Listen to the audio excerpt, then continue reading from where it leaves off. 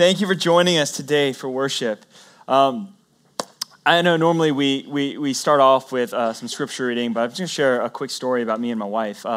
We don't often get headaches. My wife and I thank God for that. I know some people do struggle with chronic migraines and things like that. But when we do get headaches, in my 3 years of being married to her, I realized that we have very different approaches to solving this problem, the problem of the common headache. For me, I take two simple steps. Grab a cup of coffee, pop an extra strength Tylenol, and I'm good to go. Right? That is my game plan. I always do that. That's my MO, and it works. 30 minutes, I feel better. However, my wife has a very different approach. She drinks a lot of water. She drinks a lot of water, tries to get more rest. And when I asked her why she doesn't just use my foolproof method, right, just a little bit of caffeine, right, a little bit of Tylenol, and you're good to go, she told me that most of her headaches are as a result of being dehydrated and tired. So that's her thing. She's dehydrated, drink more water, not coffee, right? And coffee is not the thing you drink when you're dehydrated. Now, what's the difference between our approach? Right? What's the difference between my methodology and hers? And the difference is that my method is one of medicating the symptoms. Right? My method medicates the symptoms. I have discomfort. I have a headache. I want Tylenol and caffeine to make that pain go away. Whereas hers attempts to address the cause, right? Why is she getting these headaches? Is it dehydration? Is it a lack of rest? And so she addresses that appropriately. She is clearly a much wiser person than I am. I am clearly more impatient than she is. Now, it's true that my solution is a lot faster, and it's a lot more convenient. But the problem is that simply medicating away my discomfort, it doesn't make me a healthier person. It doesn't get to the reason why I may be getting headaches. I'm not learning more about myself. I'm not getting to the source and the cause. I'm just trying to deal with the surface level discomforts and pains. Church, are you guys like me? Are you guys like me, prone to medicate and look for a quick solution to your discomfort? Or are you more like my wife, who seeks to address the real cause and the root of her discomfort? Right? Think about that. Which is your MO? Medication, or you really want to figure out what's going on in you? Like, what's the cause? What's the source? Think about this. How do you handle your stress or disappointment? Think about the last time you were really stressed. Maybe the last time you were disappointed, you didn't get the job offer you wanted, or the grade you wanted, or the girl you wanted, or whatever it might be, or you're just really frustrated with your kids or work, whatever it might be. How did you handle that? How did you respond to that stress or disappointment? Did you hit up Amazon, eBay, right? Old Town Pasadena, a little retail therapy? Or what did you eat, right? So many of us are stress eaters, right? When we get disappointed, when we get sad, we need cake.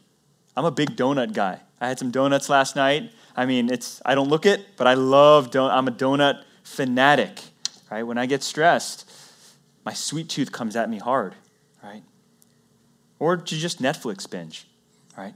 When you were disappointed, when you were frustrated, you just started watching Stranger Things and you never stopped, right? Until you finished the whole season.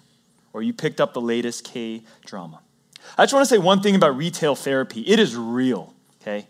Retail therapy is real. I can testify to it. I confess, I love shopping. I love buying golf balls, golf clubs. When I get bored or when I get frustrated, I just go online and I start researching golf clubs. I love buying clothes. J. Crew sale rack, 40% off. That gets me excited, right? And I'm going to say this. When I buy something, I feel better. I do. I love toys, gimmicks, gadgets. I got a bunch of Amazon gift cards, and so I started researching, what do I want to buy on Amazon? That was fun for that kept me occupied for a week.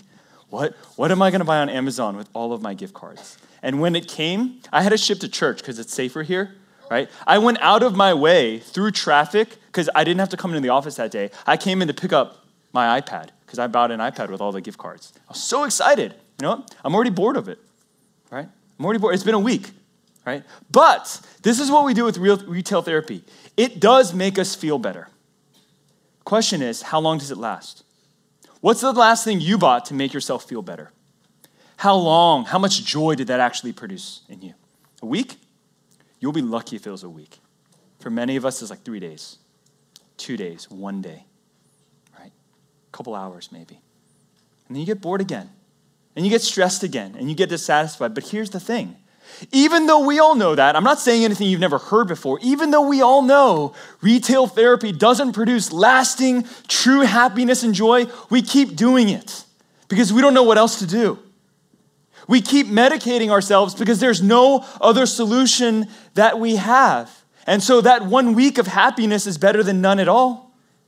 Those 3 days of joy and playing with your new toy, that new video game, that new makeup you bought, or whatever it might be, like that's better than nothing.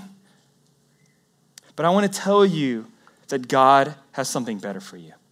God has a better way for you to deal with your discomfort, with your pain, than medicating it away with food, with shopping, with worldly and temporary things. Are you tired of medicating? I am. God has a better way, and he wants to show us how we can better deal with our sorrow, our frustration, our dysfunction. We're in the second week of our series titled Renovation by Grace. And it's all about experiencing the life transformation in Christ that we all so desperately need. It doesn't take much self-reflection to realize that there are a lot of things we need to change in our lives, right? Whether we're struggling with stress, unhappiness, anger, loneliness, apathy, or any other issue, we are faced with two options.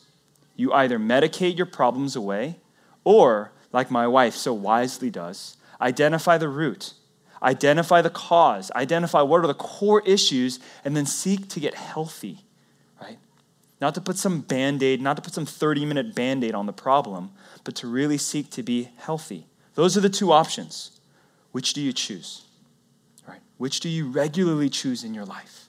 The low-hanging fruit or the real health that God might want to offer us? The title of today's message is The Renovation of the Heart.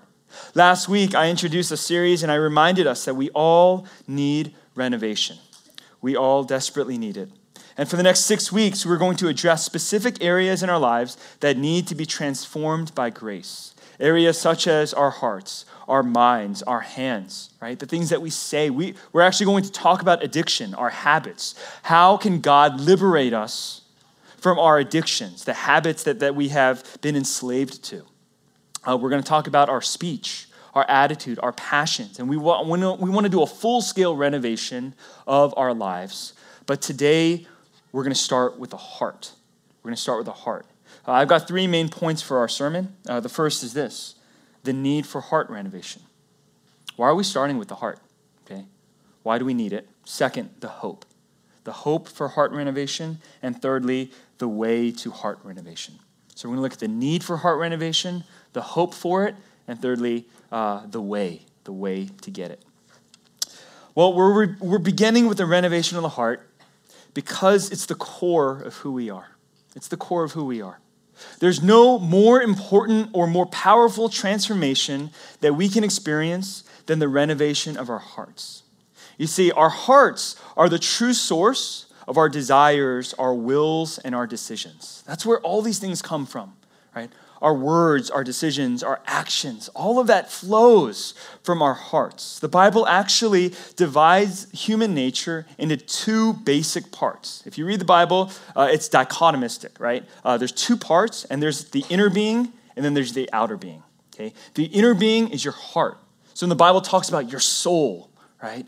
Your heart, your mind, all of that is the inner being, but it can be summarized as the heart. The outer being is the flesh, right? Your physical body, right? Those are the 2 parts. Now, here's a question. Which is the real you? Your inner being or your outer being? Which is the most important part of you? Your body, your flesh, what you look like, or who you are inside, your inner being, your soul, your mind, your will, your heart? Where's your identity located? Who are you? Where is your identity located? Is it found in what you look like, in what you do, your gifts, your abilities, your talents? And the answer is no. Your identity is found in the heart. Who you really are is found in the inner being. One simple but clear reason why our true identity is found in our inner being is because it is the only part of us that remains constant through change. That's why, okay? Your inner being, your heart, is the only part of you that stays the same, that remains constant through change. You can cut your hair, you're still the same person. You can lose 20 pounds, gain 100 pounds, and you are still the same person. You might feel and act differently, but your identity is the same. You can even lose parts of your body, your members, your fingers, your limbs, and you're still the same. You can lose your health and experience a traumatic disease. You can lose the ability to speak, to walk, to talk, and to hear, and you are still the same person. Your identity persists. Why? Because your inner being, your heart, remains the same. Your heart is the core of who you truly are. It is the most important part of you. And I know there are times where you're like, no, like my looks are really important, right? My health is really important. No, your heart is the most important part of you. Let me share a couple verses that remind us of the centrality of the heart. Proverbs 4:23, you may have heard this before. Keep your heart with all vigilance, for from it flow the springs of life. An older version that we might have heard in church is guard your heart, for it is the wellspring of life. It is the wellspring of life. The author of Proverbs is exhorting us to guard our hearts. He's exhorting us to focus on the heart, to be vigilant in caring for our hearts because it's the source of our lives. It's the source of everything. It is central to all that we do and all that we are. That's what the author of Proverbs is telling us. Jesus reiterates this in Luke 6, verses 43 to 45. This is what he says. For no good tree bears bad fruit, nor again does a bad tree bear good fruit. For each tree is known by its own fruit. For figs are not gathered from thorn bushes, nor are grapes picked from a bramble bush. The good person out of the good treasure of his heart produces good, and the evil person out of his evil treasure produces evil, for out of the abundance of the heart, his mouth speaks. That's the key, last idea for us. Out of the abundance of his heart, his mouth speaks. You see, church, the heart is central to who we are, and it's the root of what we do. In this passage, Jesus is associating fruit with behavior. And so good fruit is good behavior, evil fruit is evil behavior. And he's literally telling us that our mouths are the overflow of our hearts. That if our hearts treasure good things, then we will produce good fruit. And yet if your heart treasures and delights in and pursues evil things, you know what Jesus says? Then your heart and your mouth and your hands will produce evil. It makes a lot of sense to us. It's pretty straightforward. But then why do we do the things that we do if we know that? If we know if we treasure evil things, we'll do evil. But none of us want evil in our lives, right? None of us want rampant sin and idolatry and addiction in our lives. We don't want to be rebels. Yet why do we do the things that we do? Why do we overeat? Why are we so critical and angry? Why are we so lazy and idle? Why can't we get out of bed, go to work, go to class, right? Be motivated. Why do we struggle with lust and greed? The answer is in our hearts. The answer is in your heart. You can't blame your environment. You can't blame your conditioning. You can't blame technology. It's not your phone's fault that you're addicted to pornography. It's not, Dunkin' Donuts or In-N-Out or McDonald's fault that you are addicted to food. It's not your friend's fault that you're addicted to partying and that kind of lifestyle. It's not J.Crew or Amazon's fault that you're addicted to shopping. Why are we the way that we are? Why do we do the things that we do? It's our hearts. It's because our hearts treasure those things. Our hearts have an appetite for those things. We're pursuing those things, so we get them. And we bear that kind of fruit. We bear that kind of fruit. Knowing this, knowing that the heart is the source, knowing that the heart is the fountain, Jesus always goes for the heart. He always pursues us in our hearts, and he knows that that is the only means to true transformation.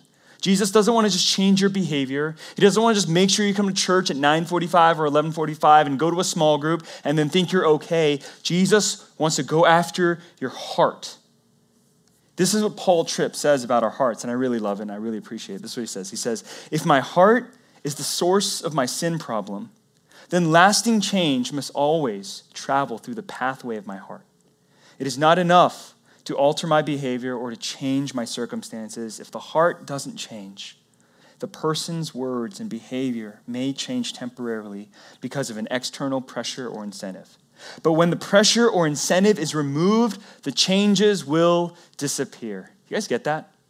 We can all be conformed to change based on pressure, based on an incentive. If your parents are like, I'll give you $1,000 if you get straight A's, you'll try harder, won't you? Right? If your boss is like, if you come in on time for 40 days straight, I'll give you a raise. You will do your darnest, right, to come in on time to get that bonus, to get that raise, right? So if we incentivize our behavior, yeah, we could see some change, but the moment the pressure's gone, the moment the fear's gone, the moment the incentive is gone, that change goes away, right? Church, this is why wedding receptions, they don't truly begin until the pastors leave, right? Especially if there's an open bar. There's no fun until the pastors leave. Why? Because everyone is looking and no one wants to be judged by the pastor. No one wants to hit up the bar and take shots and get drinks and double fist and whatever it might be, as long as the pastor's there. But once the pastor leaves, the party starts, right? That's why I leave weddings early now, right? For the sake of the bride and groom. I used to think I was down. I was like, I'm young Pastor Mike, I'm cool. But no, I'm Reverend Michael Lee, and I'm a killjoy, right? And so I always leave, and then the wedding gets fun. Really? Because that fear is gone, right? The watching eyes are now gone, and people can do what they really want to do, right? That happens. I want to tell you that I've actually experienced this in my own life, right? When nobody is looking, when nobody is around, from the overflow of my heart, I've said curse words. Anger has spewed from my lips. I can tell you, the last time I really cursed, and this is kind of weird for me to share this, don't judge me. The last time I cursed hard, and I was truly angry. I wasn't working at this church. I was working at my former church, and I was the worship director for my ministry, and we were a mobile church. Right? We were a mobile church, and so what that meant was I had to tow a 4,000-pound trailer on my black 4Runner. So if you come into church and you park on that back parking lot, you pass a black trailer, 4Runner on your right. That is my car. That's my car. And I would hitch a 4,000-pound trailer, load it up with all of our sound equipment, all of our education stuff, and we would set up at Diamond Bar High School, and we would do church. And after the service ends, we break that thing down, load up the trailer, and I take it back. And I parked it in this huge RV warehouse. And I had been doing this for 3 years, 4 years, 5 years. And I was the only one pretty much doing it the whole time. I started getting salty. I was like, why can't we have rotations? Right? Why can't somebody come with me and help me? Why am I the only one coming an hour early to get the trailer, bring it to church, and then staying an hour late to do this? I started getting angry and salty about this. Well, I was dropping off the trailer one Sunday, and what's really important is if you're going to drop it off, you have to unhitch everything, the electrical, the chains, all the nuts and bolts. And I thought I had done that because I've already been doing this for like 3-4 years, and it was like, clockwork. And so I get back in my car, I start, put it in drive, move forward. I hear this loud clang, right? And my car shakes, and I freak out because I'm like, oh my gosh, I did not detach the trailer from my car. So I jump out of my car and look at it, but I forgot to put the car in park. And so the car is rolling away from me. And it's like something out of a movie because the door is still open and the car's rolling, and I run to get to the driver's seat, and the car slams in my face because that's what happens when cars move forward. I open it up, jump back in my car, slam on the brakes, but I was too late. I hit a boat. There's a boat in front of me, and my car rolled into a boat, and I cursed. I cursed hard. I was so angry. I was so upset. I was angry at my church. I was angry at God. I mean, God, how are you going to let this happen while I'm serving you? I was angry at myself. I was angry at my car and the trailer, and I cursed. And here's the crazy thing. If one of you guys were sitting next to me, I wouldn't have cursed. I would have said, man! I'm like, no! But because no one was with me, there was no pressure, there was no incentive, there was no approval, there was no judgment. I just let out all of the rage and the sin and the vomit and the cursing that came from my heart. I couldn't blame the trailer. I couldn't blame God. I couldn't blame my church. I was responsible. That was my heart. Out of the overflow of your heart, your mouth speaks. The heart is central. Now, there's a second reason why we need to pursue heart renovation. The first is because that's the core of who we are. If the heart doesn't change, real transformation will never take place. The second is this. If the heart changes, then everything changes. Okay? If the heart doesn't change, nothing changes. But if the heart changes, everything changes. And I'm not just saying that to create a soundbite or a nice phrase. I'm saying it because that's what Jesus tells us. He tells us that if the heart changes, everything changes. Look at Matthew 23, 25 to 26. Matthew 23, this is what he says. Woe to you, scribes and Pharisees, hypocrites, for you clean the outside of the cup and the plate, but inside they are full of greed and self-indulgence. You blind Pharisee, first clean the inside of the cup and the plate, that the outside also may be clean. This is a famous passage. We've heard it probably over and over again, and we just generally think that, man, Jesus is just laying into the Pharisees. He's condemning them for their hypocrisy. He's condemning them because all they care about is outward appearance, reputation, what people think of them, when in fact their hearts are full of greed, full of vanity. Later he's going to call them whitewashed tombs, but inside they're just dead bones. But look at what Jesus says in verse 26. We always miss over this. We always forget this. He says, if you clean the inside of the cup, what will happen? The outside will be clean. Jesus is telling us that if we purify our hearts, then our actions, our words, the rest of our lives will be clean. He's telling us that if your heart changes, if our hearts change, then everything changes as well. This is why we need a renovation of the heart. Because the hearts are the core of who we truly are, and because if we renovate our hearts, we can renovate our entire lives. Second point today is the hope for heart renovation. Now, many of you, when you hear that you need a renovation of the heart and that a renovation of the heart will change your life, we're like, I want that. That's good. That's what I need.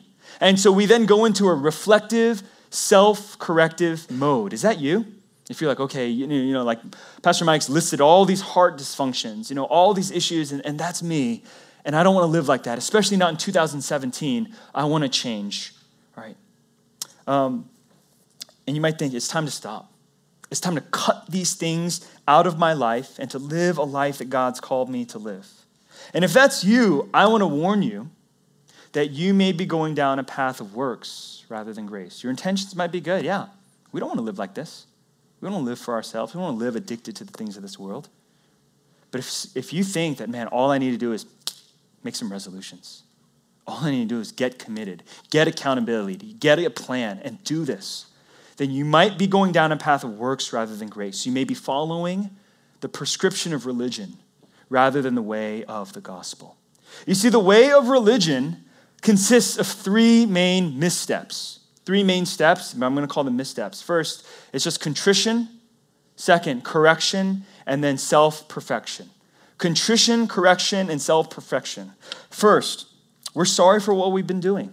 Okay? Contrition. We see that things need to change, and we're convicted that they're wrong.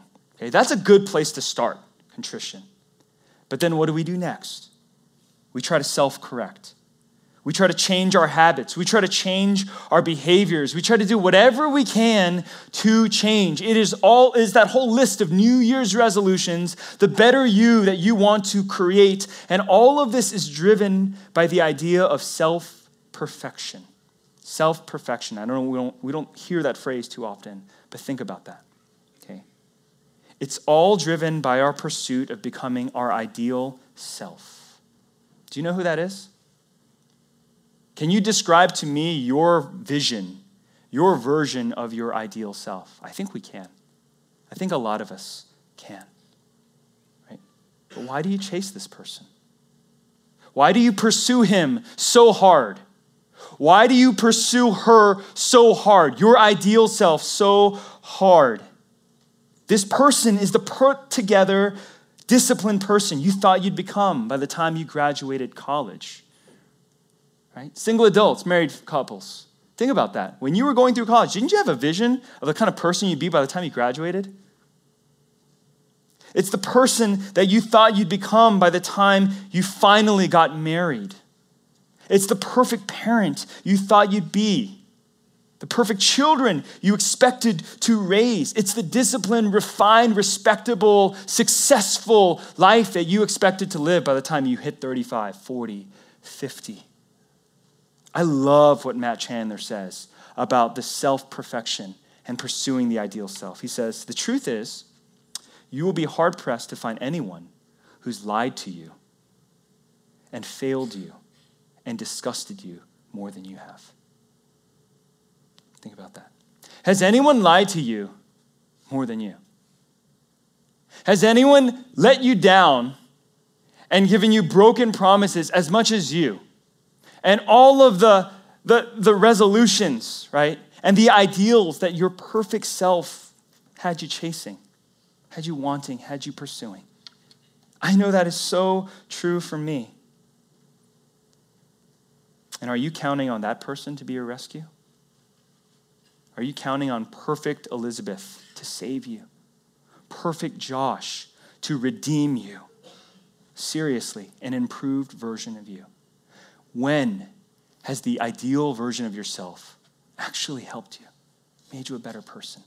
If anything, it's just frustrated us. It's produced in us more guilt, more failure, more anger, and more frustration. Brothers and sisters, I want to encourage you to abandon all hope of renovating your own heart, of self-perfecting. It cannot be done because our hearts need so much more than just a little bit of tinkering. Your heart needs so much more than a couple of New Year's resolutions. Your heart needs so much more than a makeover. We need a transplant. We need a heart transplant. And this is what God tells us. This is what God tells Israel in Ezekiel 14. And I'm going to use the NIV because I love the wording, and it's so helpful here.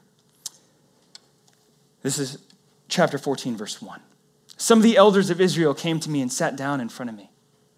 Then the word of the Lord came to me, Son of man, these men have set up idols in their hearts and put wicked stumbling blocks before their faces. Should I let them inquire of me at all? Therefore speak to them and tell them, this is what the sovereign Lord says. When any of the Israelites set up idols in their hearts and put a wicked stumbling block before their faces and go to a prophet, I, the Lord, will answer them myself in keeping with their great idolatry. I will do this to recapture the hearts of the people of Israel, who have all deserted me for their idols. What an awesome passage. See, here in Ezekiel 14, some of the elders of Israel went before the Lord and they wanted to talk to him.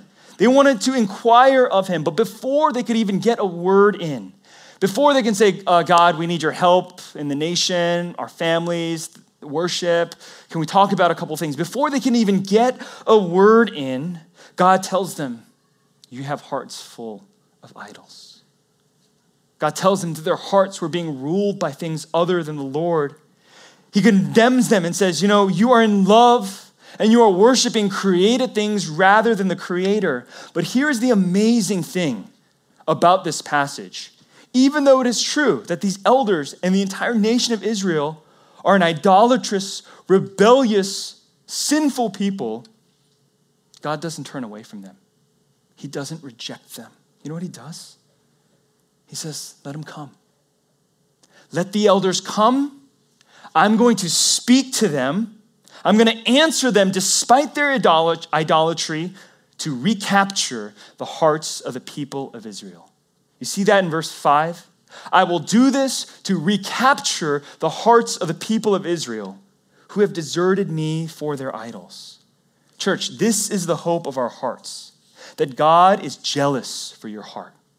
That God is willing to fight and work to recapture our rebel hearts, our idolatrous, divided, wicked hearts. He knows we're struggling. He knows we're full of sin. He knows that we love ourselves and we love our jobs too much and our families too much and we love our vacation hours too much and food and recreation. He knows that. And his response is not forget you guys. His response is, I'm going to win them. I'm going to recapture their hearts.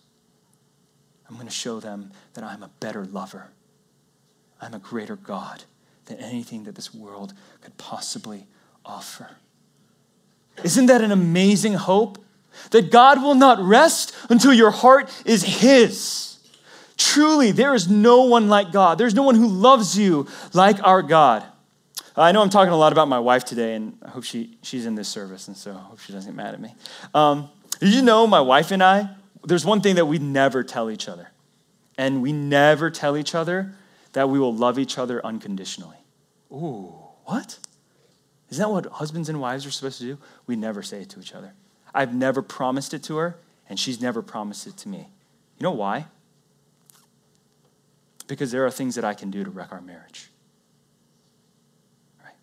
She might forgive me if I have a moment of indiscretion with another. She might forgive me. But if she didn't, I wouldn't be angry with her. Perhaps she would forgive me if I betrayed her trust. Perhaps. But if I took a multitude of lovers, a multitude, not just one time, but that was my habit and my addiction and my lifestyle, you know what she would do? It's over. It's done. She is through with me. Unconditional love? No way. Conditions. You are not allowed to take a multitude of lovers. If I over and over again betray her and abuse her, it is done. California, no-fault divorce. The papers will be filed whether I sign it or not. It is over. I know that. I understand that. I am in a covenant relationship with her, and there are things that we have promised, but we never have promised each other unconditional love. But our God is a relentless lover. Our God is a jealous God, and he fights to recapture your hearts, even though we have taken a multitude of lovers. Even though we are so prone to wander, even though he has every right to end it with us, end this relationship and disown us, he fights to recapture your heart. You know what that means? God loves my wife better than I do. And that God loves my wife better than I ever can. And God loves me better than she ever can towards me. There is a love that God has for you that you cannot give yourself, that no woman or child or family member or boyfriend or girlfriend could ever offer you, because God's love is this relentless, holy, jealous love that is set to recapture your heart even if it's filled with sin and idolatry. Despite the fact that it's filled with sin and idolatry. So we've seen our need for renovation, and we've seen our hope for renovation. The hope is not you. It's not our resolutions. The hope is the fact that God is relentless, and he fights to recapture our hearts. Now, how do we get this? How can we experience this kind of heart renovation that God promises, that we so desperately need? And the third point is the way to renovation. The book of Ezekiel closes with an amazing promise that God makes to his people. God tells us how he is going to recapture the hearts. And I love that fact. I love the fact that he does this, because it's not just like an amazing promise, but he's like, this is how I'm going to do this. This is how I'm going to win your hearts. And it's not simply with just love and kindness. He's not just going to woo us with his singing and give us riches and blessing and say, oh yeah, that's how I'm going to win the people back. No, God says he's going to do heart surgery. He says he's going to do heart surgery on his people. Look with me to Ezekiel 36. God tells his people, for I will take you out of the nations. I will gather you from all the countries and bring you back into your own land. I will sprinkle clean water on you, and you will be clean. I will cleanse you from all your impurities and from all your idols. I will give you a new heart and put a new spirit in you. I will remove from you your heart of stone and give you a heart of flesh. And I will put my spirit in you and move you to follow my decrees and be careful to keep my laws. Then you will live in the land I gave your ancestors. You will be my people, and I will be your God. Amen. This is the promise that God made to his people. He knew their hearts were filled with idolatry. He knew their hearts were filled with sin. He knew. He knew they needed to be cleansed, and he knew they couldn't cleanse themselves. God promised Israel a a new heart and a new spirit. He promised to take their hearts of stone and give them a heart of flesh. He knew that Israel couldn't keep the 10 commandments, right? It was just only 10, and they couldn't keep it, let alone the 613 laws of the Old Testament. God knew that even on their best days, they would be terrible law keepers. They'd be utter law breakers. But what does God say? I'm going to put my spirit in them. That his spirit would indwell his people to empower them and enable them to keep the law and to live the holy lives that God has called us to live. Church, this is called the promise of the new covenant. This is the new covenant promise that God has made Israel. And this is the vision that God gave his people. This is the blueprint for how God is truly going to be their God and they're going to become his people. And this new covenant was fulfilled completely in Jesus Christ. Jesus fulfilled the new covenant when he gave his body and he shed his blood for us. That cleansing of sin, that purity of heart that God promised, that was purchased through the bloodshed work of Christ. That reconciliation, I'm going to be your God, you're going to be my people, that was won and established through Jesus Christ on the cross. You see, it's through the gospel of Jesus that God is actually able to recapture his people. Up until the work of Christ, it's faith in God's promises. It's God's word, his promise that he's going to recapture their hearts, his promise that he's going to give you a new heart and take your heart of stone and give you a heart of flesh. All of this is covenants and promises made to his people. But in Christ, those promises come to fruition. Those words become an actuality in Jesus Christ. God has worked to recapture his people through the ransom of his Son. Jesus was ransomed so that our hearts could be recaptured. This is the first way to the heart renovation that we need.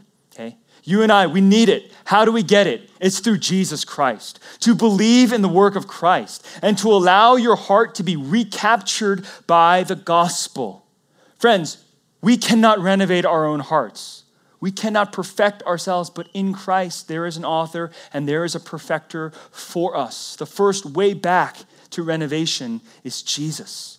And believe that he is able, that he is sufficient to renew and renovate our hearts. But there's also a second way for our hearts to experience an ongoing renovation.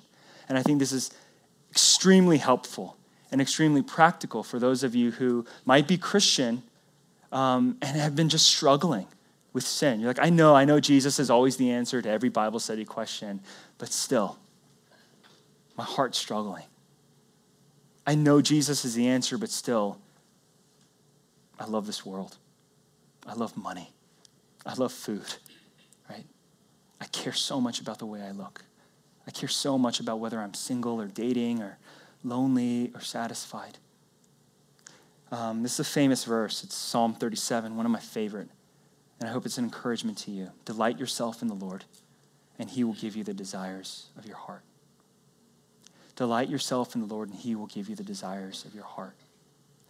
See, Jesus earlier, he told us, if you treasure good, it'll produce good. If you treasure evil, it'll bear evil fruit. And he's connecting for us our treasure, our delight, our worship, our joy with the kind of desires and the actions and the behaviors that flow out of us. And he's saying, put your joy in me. Pursue me. Delight in me. And you know what you will experience? New desires. Greater desires. All those desires for God that we don't have, that we feel so guilty for. We're like, oh God, why don't I have more of a desire to pray? Or to serve the poor, or to read the Bible, or to worship you, or to fast, or to love my neighbor, or to care for my coworker, or to be honest, or whatever it might be. Why don't I have a greater desire? God says, delight in me. Delight in me, and I'll give you greater desires. C.S. Lewis, he's super helpful on this issue, because I still think we struggle with desires. I had one sister who was really struggling with just guilt. And she was like, Pastor Michael, my desires are too strong. I love this world too much. I love myself too much. What do I do? You know what C.S. Lewis would say? He says, it's not that your desires are too strong. It's they're too weak. Your desires are too weak, and even more so, he says, we are far too easily pleased. We are far too easily pleased because we settle for medication. We settle for lowly things. And his illustration is this. We settle for mud pies. We slum it in the dirt and in the mud, and we think, you know what? This is good. This is fun. This is satisfying. This is fulfilling. This is how I want to live my life in the slums when God offers us a day at the sea. When God offers us paradise. When God offers us joy inexpressible. We're like, you know what? I'd rather have the mud now. Right? I'd rather take the low-hanging fruit now. I'd rather take what's easy now. That retail therapy, that one-night stand, that moment of gluttony, that greed. I'd rather have that. And C.S. Lewis says your desires are too weak. Because he's saying if you really wanted satisfaction, you wouldn't be satisfied with that junk. If you really wanted joy and happiness, you wouldn't find it in that cheap purchase.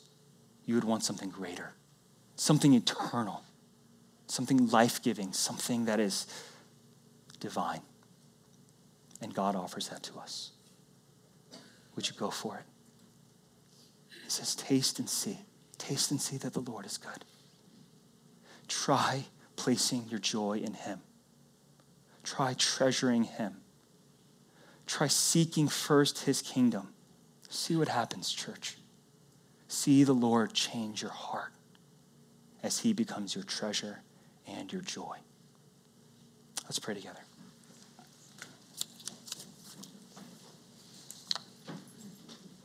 God, we pray asking you in this moment to meet us and to commune with us, Lord. As we long for you and as we long for real fulfillment, for true healing, for joy and rest in our hearts, God, I pray and ask that you would draw near to us because it's so hard for us to draw near to you. We're so limited, we're so burdened, weary, and weak. God, how could we ever ascend to your holiness and before your throne? And so, Lord, we ask that in this moment you would send your Holy Spirit to renew our hearts. God, that you would send your Holy Spirit to give us renewed hope, not in what we can accomplish for ourselves, but what you can and will accomplish in us. Would you renew our hope again in the work of Jesus Christ? Help us to believe that you can change us. Help us to believe that you are the kind of God who wants to, that you love us and you want to be intimate with us.